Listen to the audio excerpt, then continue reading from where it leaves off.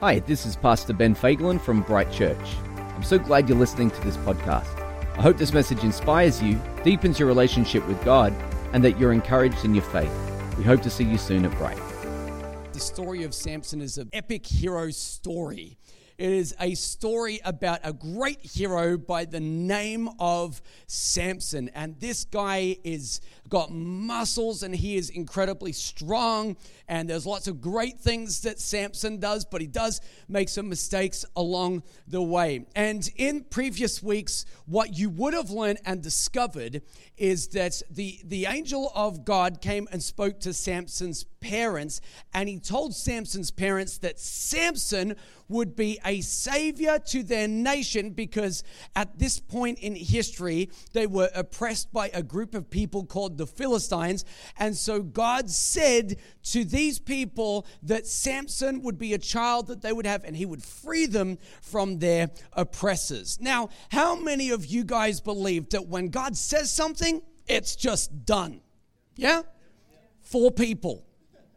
You make me work hard today, right? How many believe that when God says something, it's just it? It's the way it's done, yeah? Okay, all right.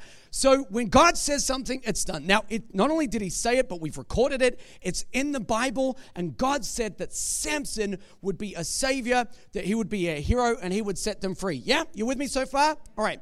But what if Samson doesn't want to do that? Now, God has already said that he is going to do it. But Samson's his own man, right? Like, Samson can make any choice that he wants with his life, right?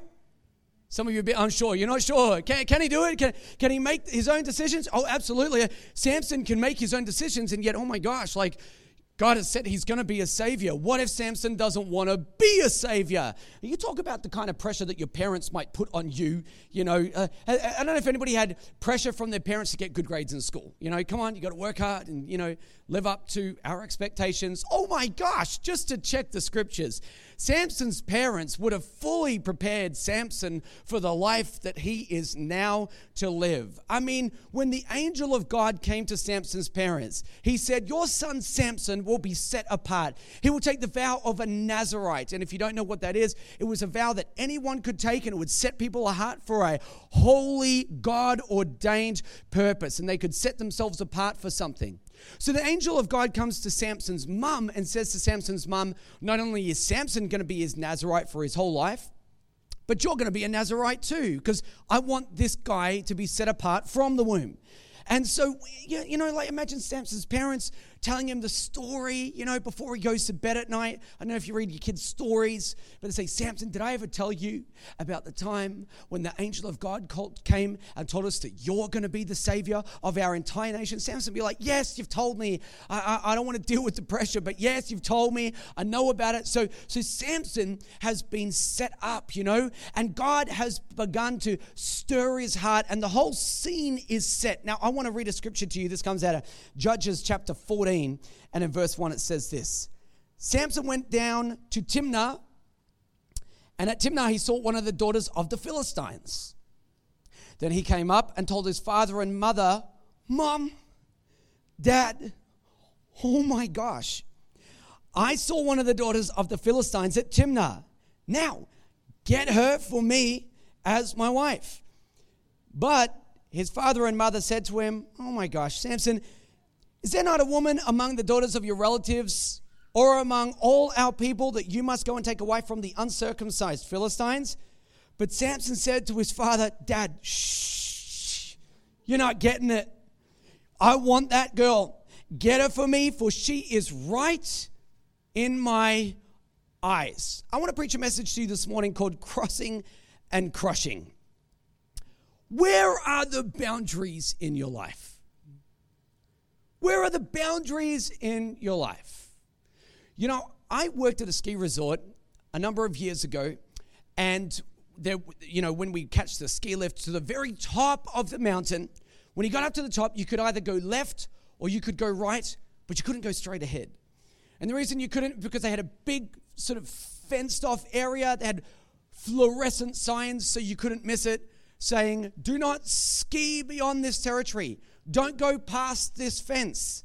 And it had a big sign that said, avalanches. And this is dangerous, and you don't want to be caught in an avalanche because that thing will kill you in seconds. So they set up the boundary, and they set it up there so that everyone would be safe, and they'd know where to stay if they wanted to be safe in life. I wonder what your boundaries are. Everybody has boundaries. Even if you don't know about it, you still have boundaries. There'll be boundaries in your life where you realize that there is something that's just too far for you. It's a boundary that you won't cross. And maybe you haven't written them all down, but you come up against stuff in life and you'll just say, no, this is too far for me.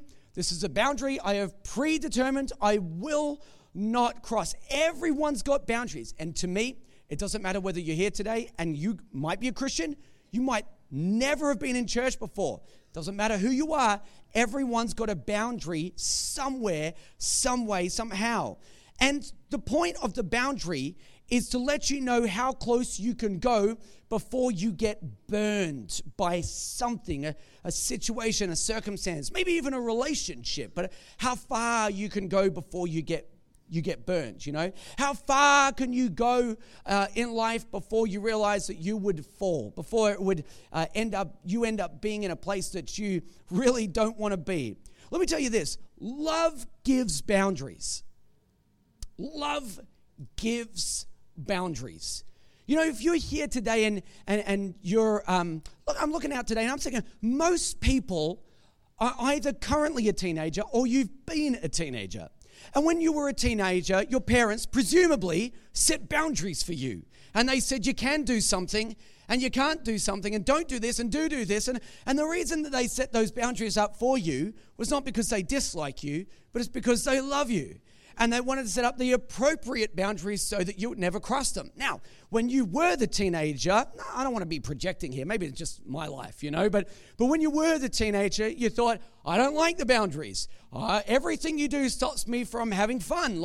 This is not what I want to do. Now, if you have become a parent since then, now you might have more boundaries for your kids than your parents gave you because you love them with an intensity and you say, I want you to be safe, So let me give you an example of this. In our house, like all of you, we have a cooktop in our kitchen.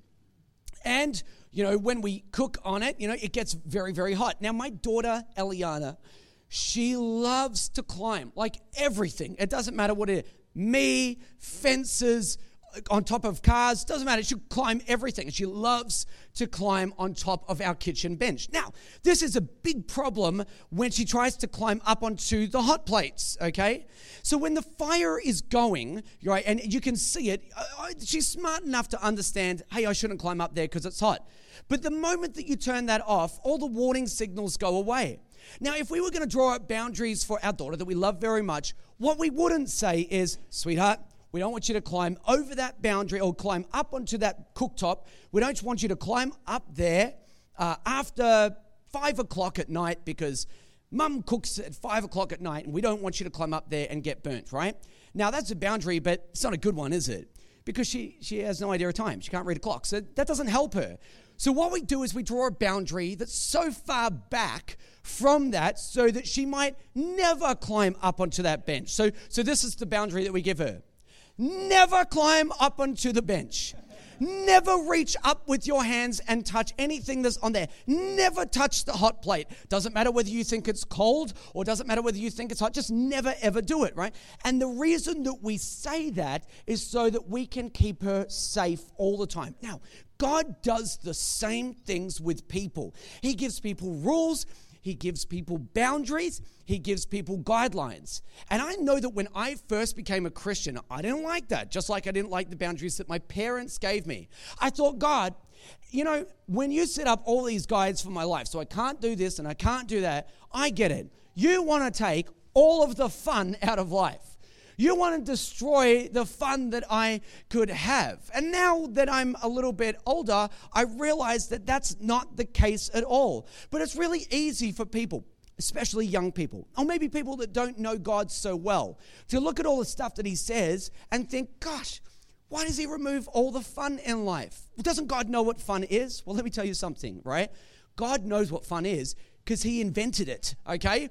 if you think that a sense of humor and fun was something that you came up with, what you're essentially saying is you created something that God has no idea about. If it exists, it came from God. I submit to you today, God knows how to have fun. God knows how to laugh. God has an incredible sense of humor, but God loves you so much that he'll give you rules and boundaries and guides, not to take the fun out of life, but to keep you safe. Now, as I read this story today about Samson, it says Samson was just wandering down to a place called Timnah. Now, when you read the story, Timnah doesn't immediately jump out at you. And there's a few bits and pieces and information here that might not necessarily jump out at you. But if you were to look at Israel and the land that the Philistines inherited or had, and you looked at that on a map, you would discover that the town called Timnah was right on the boundary. It was right on the border territory between Israel and between the land that the Philistines had. And they were right there. So if you look at the story, here comes Samson going down getting towards the edge of where he should be, getting very close to the boundary, just looking and leaning over the edge in a place that he's not really supposed to go. That wasn't the territory that he is supposed to live in. And what happens when he gets close to the edge in a space he's not to be? Well, if you've read the story, you'll understand, right? He finds a hot chick. Yes. He finds a hot chick. We don't know what her name is, right? But he sees her and he goes, oh my gosh. At a distance, he sees her and he says, wow, I must have her as my wife. I want her. Have you ever heard somebody say that when they saw their spouse, it was love at first sight? Love at first sight? You're serious, right? What kind of criteria must you have that it could be ticked 100% by just looking at a person from a distance? Yeah? If 100% of your criteria for finding and marrying a person can be seen at a distance, and you see someone and go, that's everything I want right there, may I suggest to you that your criteria is not deep enough? You should have something far better than she looks hot, or he looks hot, or that's who I want. All of Samson's criteria was filled at a distance. Now, let me say a couple things to you this morning. If you're here and you are single, I want to talk to some of my single people here today. First of all, there is nothing wrong with you.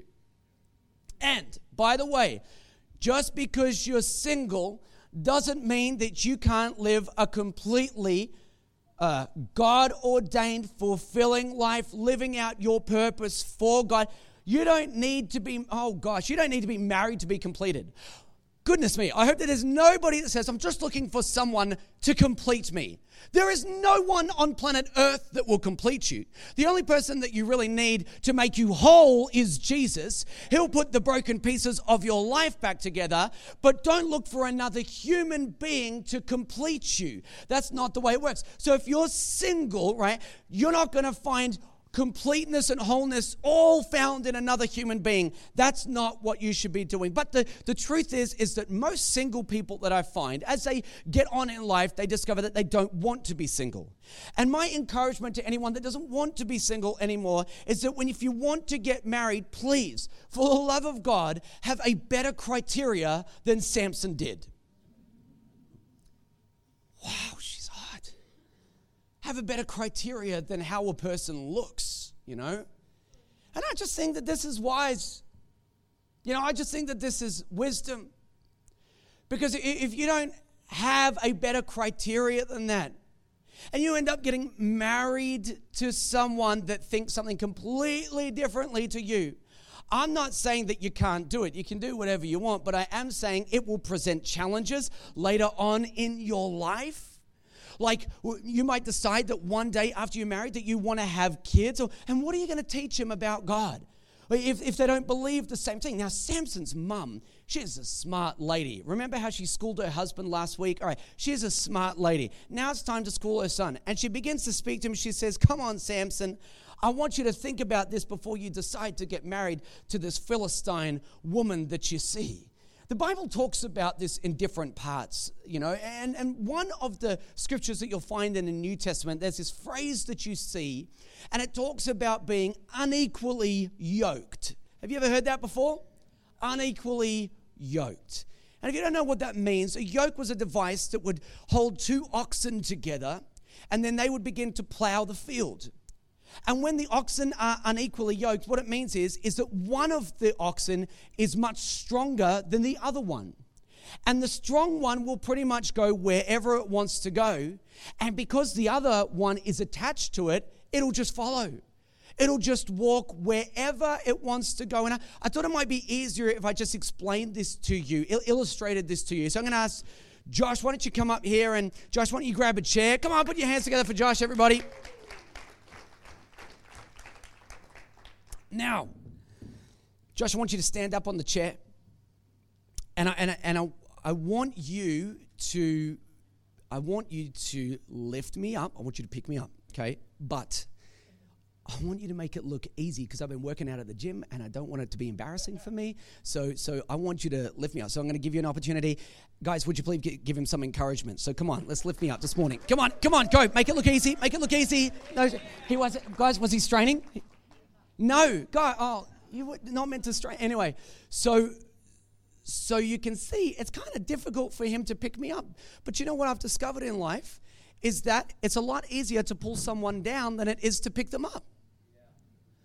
And when this happens in relationships, you'll often discover that one person that's completely committed, it can be really difficult for them to lift another person up to where they see God, but it's a lot easier for the other person to just pull them down. Why don't you put your hands together for Josh?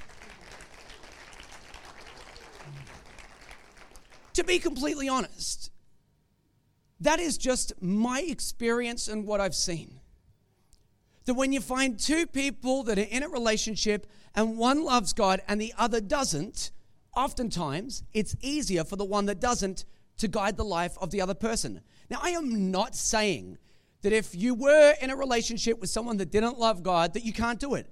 I absolutely believe that it's possible, but it's not easy. And it does create challenges. And you do see this often. And because Samson's mum knows this, she speaks to Samson and she says, my goodness, Samson, why couldn't you choose somebody from our relatives or at least somebody from your own people? Why would you go and find someone from these uncircumcised Philistines? Now, if you're new to church, that is unusual. Why would they bring up circumcision at a time like this? Why even talk about it? What, is it personal preference? What was she saying there? Was she saying, come on, Samson, you know we like that thing cut off. You know what our family is like. We like it it's neater and, we want you to, come on, Samson, you know how we feel about these things, right? No. It's not a personal preference when she talks about circumcision. Did you notice? And I've done this every time, and I don't mean to, but often when I talk about circumcision, I keep doing this. And I don't know why I do that. It's just anyway. So she says, I don't want you to hang out with these uncircumcised people and marry someone. Let me talk to you about what it means. Circumcision is not about preference, it's about covenant. And a covenant is an agreement that people make with God, and it's binding. And you can't break it. And it's serious, very serious if you ever break covenant. Marriage is a covenant made between people and God. And when people were circumcised, it was the seal of a covenant that God had made with Abraham. And he made, and the spilling of blood was the seal of that covenant. In other words, when people got circumcised, they were entering into an agreement with God. But the Philistines didn't have this. Let me give you a more modern version of a covenant to help you understand how these things work. If you look in the New Testament, did you know that testament means covenant? So when we look in the new covenant that has been made with us by Jesus, when we read the New Testament, it's saying, hey, there's a new covenant in place. There's a new agreement between people and God. And this is how it works. Jesus Christ was hung on the cross, and when his blood began to flow, it was his blood that was the seal of that new covenant, because it's always blood that seals a covenant. And that is why people don't need to get circumcised anymore. That is why we don't need to sacrifice animals anymore, because the blood was spilled on the cross by Jesus, and now because he spilled his blood, we have a new agreement in place with God, and we call it good news because it requires nothing from you, because it was all done on the cross. There is no work. Come on, are you excited about this? This is good news, right? There is no work required from you. You simply enter into that agreement with God by faith. Now, back to the Old Testament. Jesus hasn't come yet, and so there is an agreement with the people of Israel through the seal of circumcision, which is the spilling of blood. And Samson's mum says, Samson, why would you connect yourself by marriage to a group of people that don't think about God the way that we think? They don't love the God that we love. They serve other gods. They serve false gods, you know? I'm telling you that if you're thinking about getting married, there should be an alignment of belief systems. Trust me, this is just wisdom and good advice. Before you get married, so that you don't have all these challenges after you get married. It's just better to know people first. Now, everything I just told you and told you in previous weeks about there being consequences for sin. And if you make mistakes, God will still love you, but you still sometimes end up in trouble because you're free to make any decision you want. You're not free from the decisions that you've made. Now, all of that is true, but now Samuel, who wrote Judges, went and wrote verse 4, which, to be completely honest, I would prefer to ignore. It would be so much easier if I didn't have to talk about this, because I would just do some message for you on boundaries, and that would be simple and you'd understand it, and that would be it. But I didn't write the Bible, thank you, Samuel. So this is what he said in verse 4.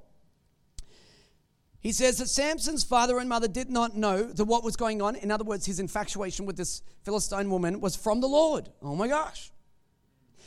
For he was seeking an opportunity against the Philistines. At that time, the Philistines ruled over Israel. Now, here's the question. How is it Samson's fault if his bad choices were from God? How is this Samson's fault? That's what the scripture just said. And this is kind of a really difficult thing to understand, and I'm going to potentially break your brain momentarily as you wrestle through exactly what the Bible says about this. See, I don't think that the choices that Samson made were God, and they weren't Samson.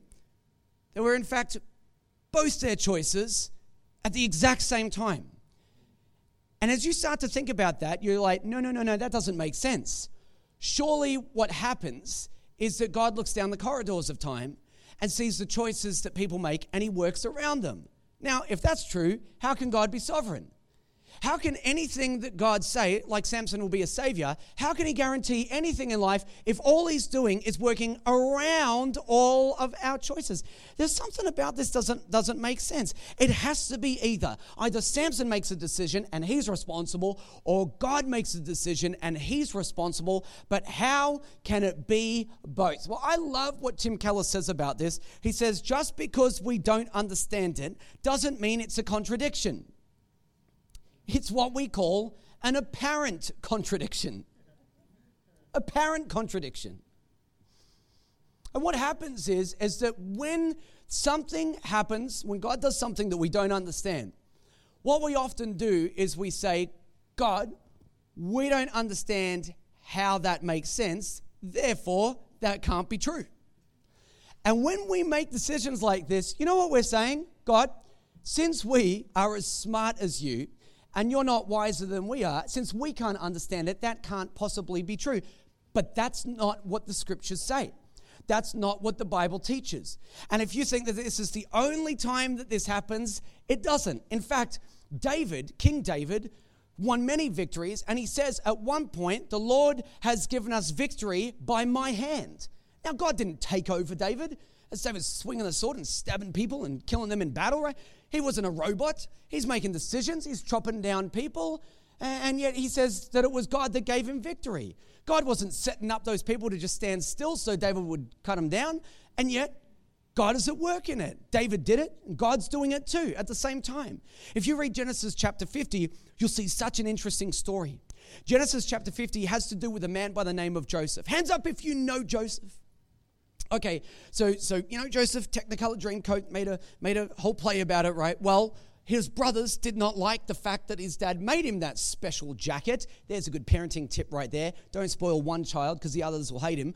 And so what happens is that they see the jacket, they see that he's got the favor of his father, and they say, you know what, we need to do something about it. So they did what any family would do. They sold their brother into slavery, right? Horrible thing, right? They sell him into slavery, and Joseph lives this horrible life, right? It starts off pretty bad, and he gets sold into slavery. But then he goes and works in the house of someone that blesses him, and he's very good at his job. He's got an excellent spirit, and so things start to go well. Oh, until somebody accuses him of something that he shouldn't have done. Well, he ends up in prison, and that's a horrible thing. But he meets some people there and helps them in life, and later on that affords him an opportunity to come before Pharaoh and interpret a dream. And long story short, it escalates, and he ends up being the prime minister of Egypt. Amazing story. Well, a great famine strikes the land, and Joseph, because of his position as prime minister, is able to save his entire family. Now, at the end of his life, he says this. He says,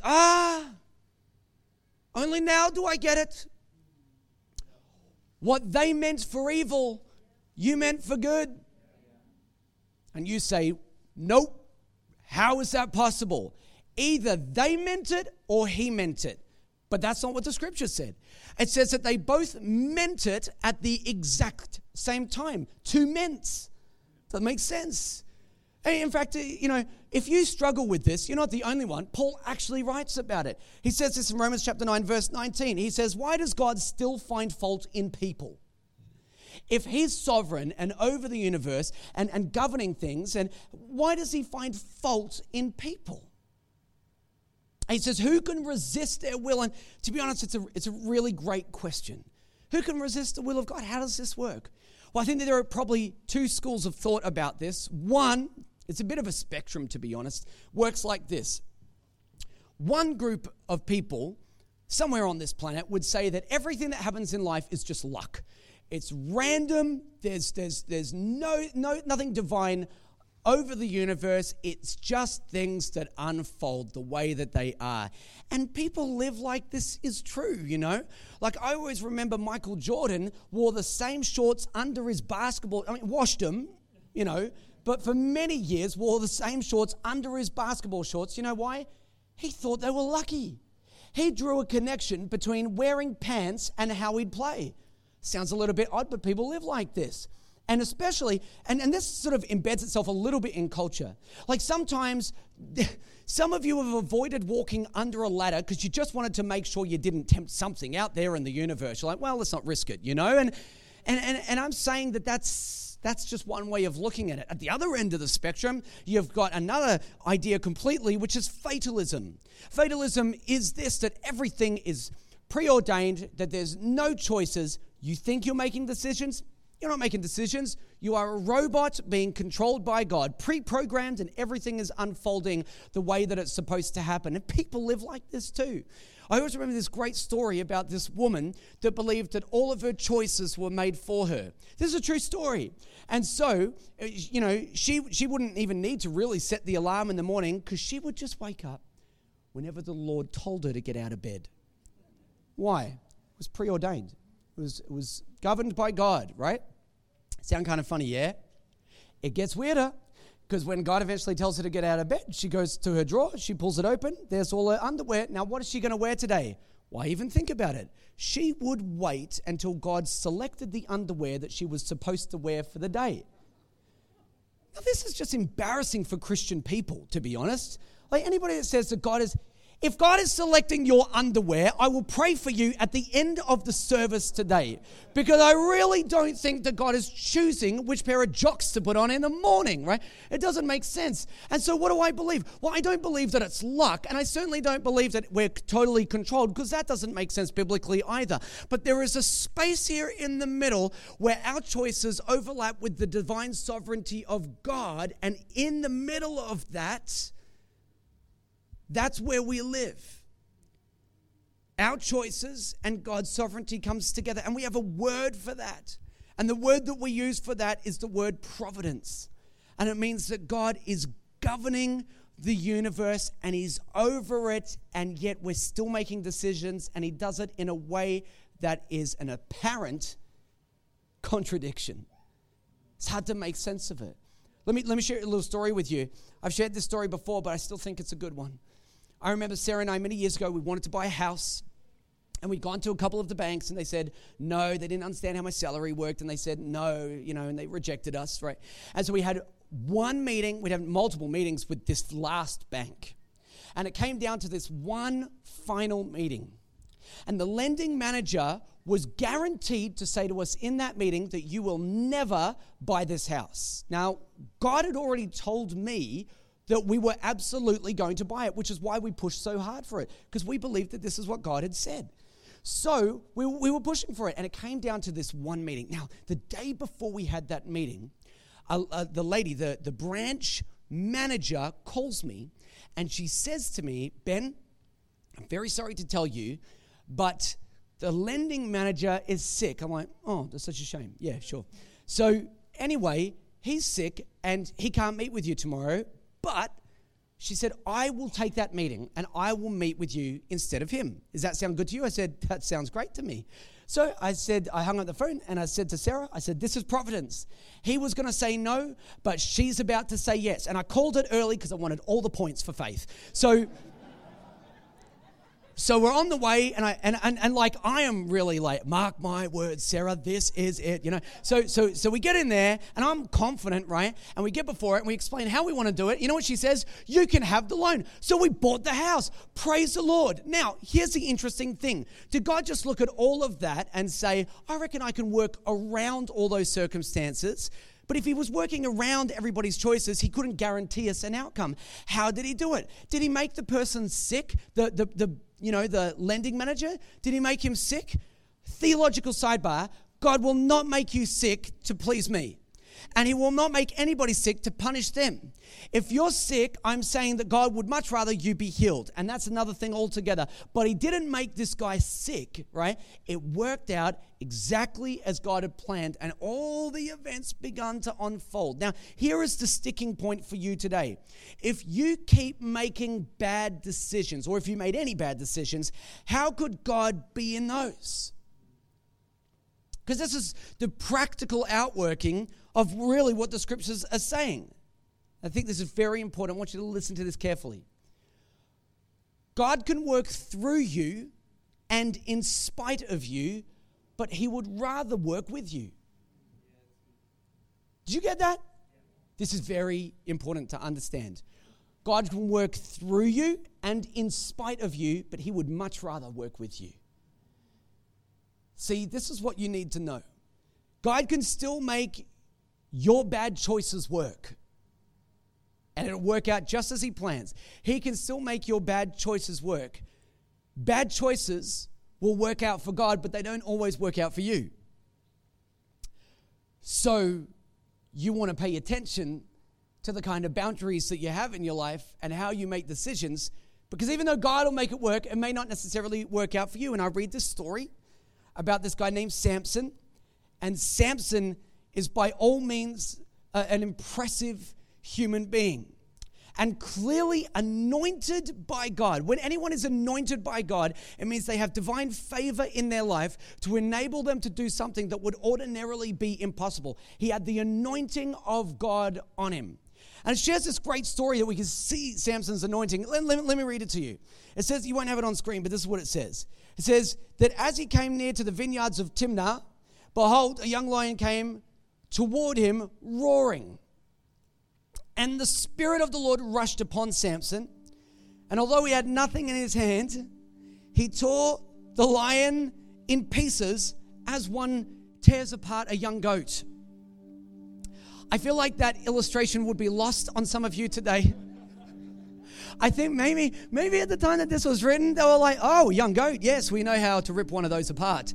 But you know, I'm just guessing that you haven't ripped apart a young goat. And if you have, please also come forward at the end of the service, because we will pray for you too, right? But he says, I would say this, right? I think they must be making the point that tearing apart a young goat is apparently very easy. And he says Samson tore apart a lion as it was a young goat. Now, I've been to the zoo, and I've seen lions, and they are big, and they are scary.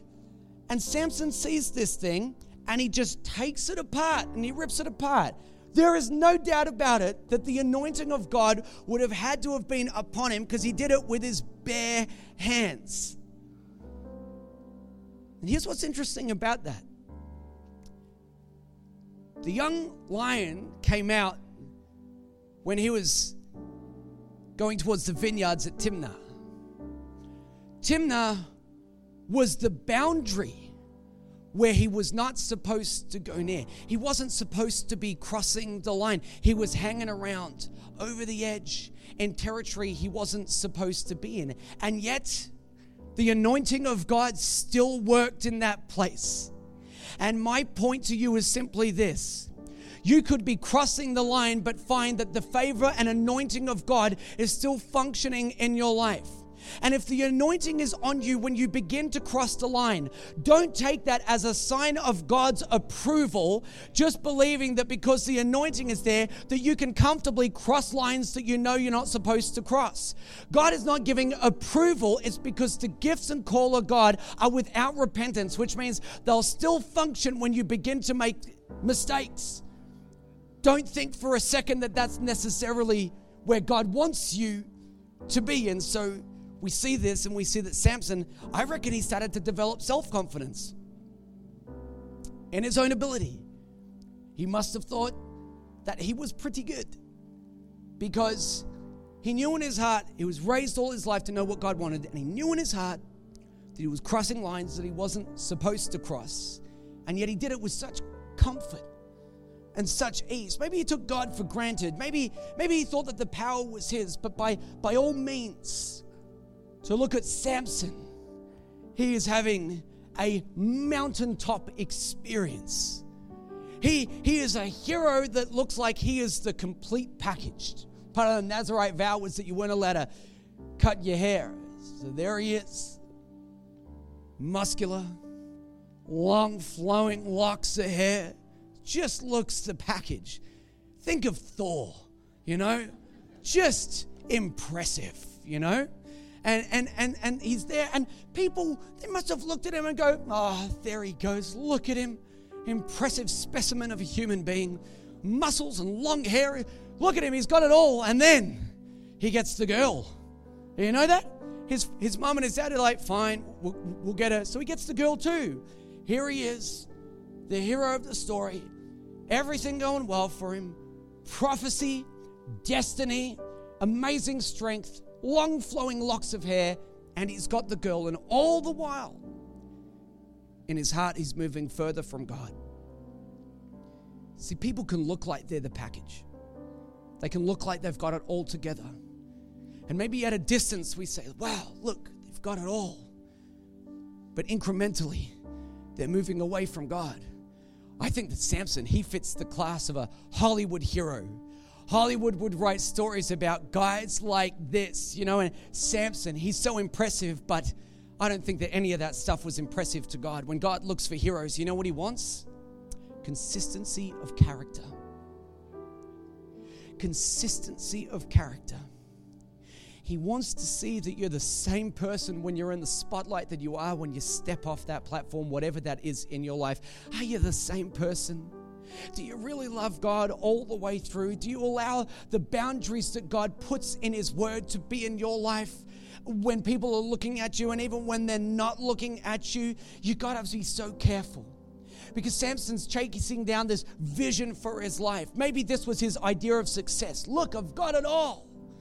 But you got to be careful what to sacrifice on the altar of success.